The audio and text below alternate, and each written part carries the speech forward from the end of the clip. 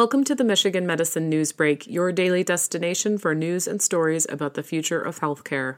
Today, 5 ways to have a safe Halloween during COVID-19. Try these modifications to help keep the Halloween spirit alive. Leaves are changing colors and there is a crisp chill in the air. The onset of fall means Halloween is right around the corner, and whether you have children in your household or simply enjoy passing out candy, the continued presence of the coronavirus has many wondering, is Halloween canceled this year? For the past 7 months, navigating the pandemic has you programmed to wash your hands more than ever before, keep 6 feet apart, cover your face and nose, and even wipe down everyday items with disinfecting wipes. It's easy to experience pandemic fatigue with desperation for normalcy, but tired or not, we are still in a pandemic. The good news?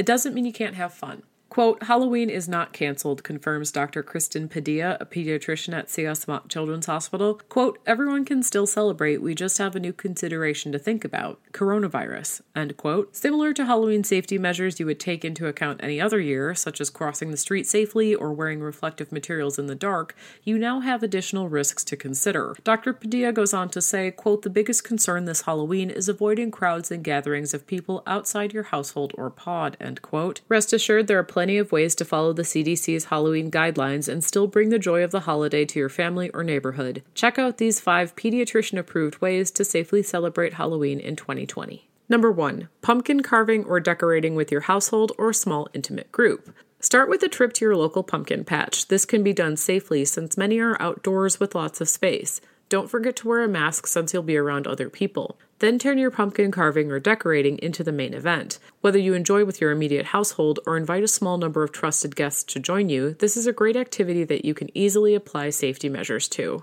Just remember, masks that cover your mouth and nose and social distancing are still important, and it's best to keep it outdoors and bring your own carving tools to avoid touching the same items. Grab some cider and donuts to top off the event, and don't forget the hand sanitizer. Number 2, start a Halloween scavenger hunt around your neighborhood. Early on in the pandemic, some neighborhoods had teddy bear hunts or searched for leprechauns on St. Patrick's Day. For Halloween, spooky decor can be just as fun to walk around looking at and a great way to enjoy being outside before it gets too cold out. Quote, if your neighborhood is one that gets into Halloween, you can have decorations or a pumpkin contest, adds Dr. Padilla. Quote, there are lots of ways to get the neighborhood involved, end quote. If you don't have the budget to go all out on decorations, you can make Halloween-themed pictures for your windows.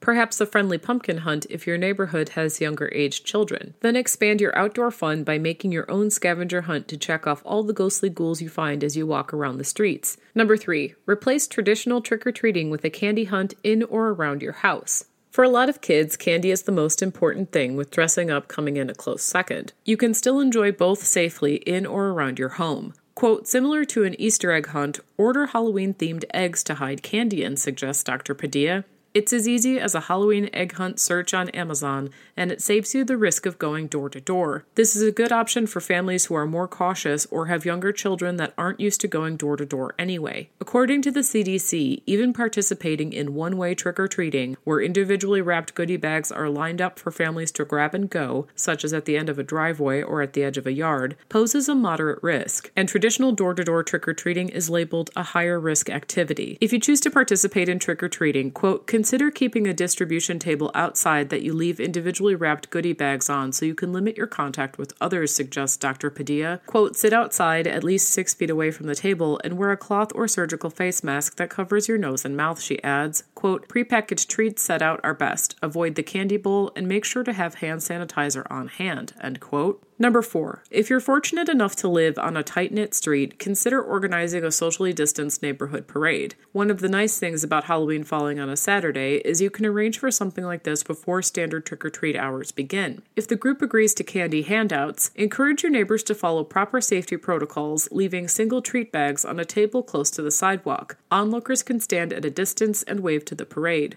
A word of caution.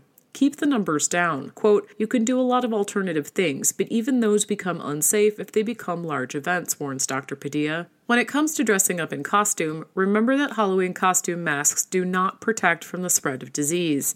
Most costume masks focus on fitting appropriately to breathe out of it, with most having an opening around the mouth. Quote, for this year, it's not recommended to choose a costume that includes a head or face mask, notes Dr. Padilla. Quote, it's best to wear a cloth or surgical mask that covers your nose and mouth, and by keeping your head uncovered, it also allows better visibility to ensure proper face mask use, end quote. You may also consider kid-friendly face masks that could be incorporated into a costume, such as a lion's snout or a witch's crooked nose. Number 5. Have a virtual or indoor backup plan.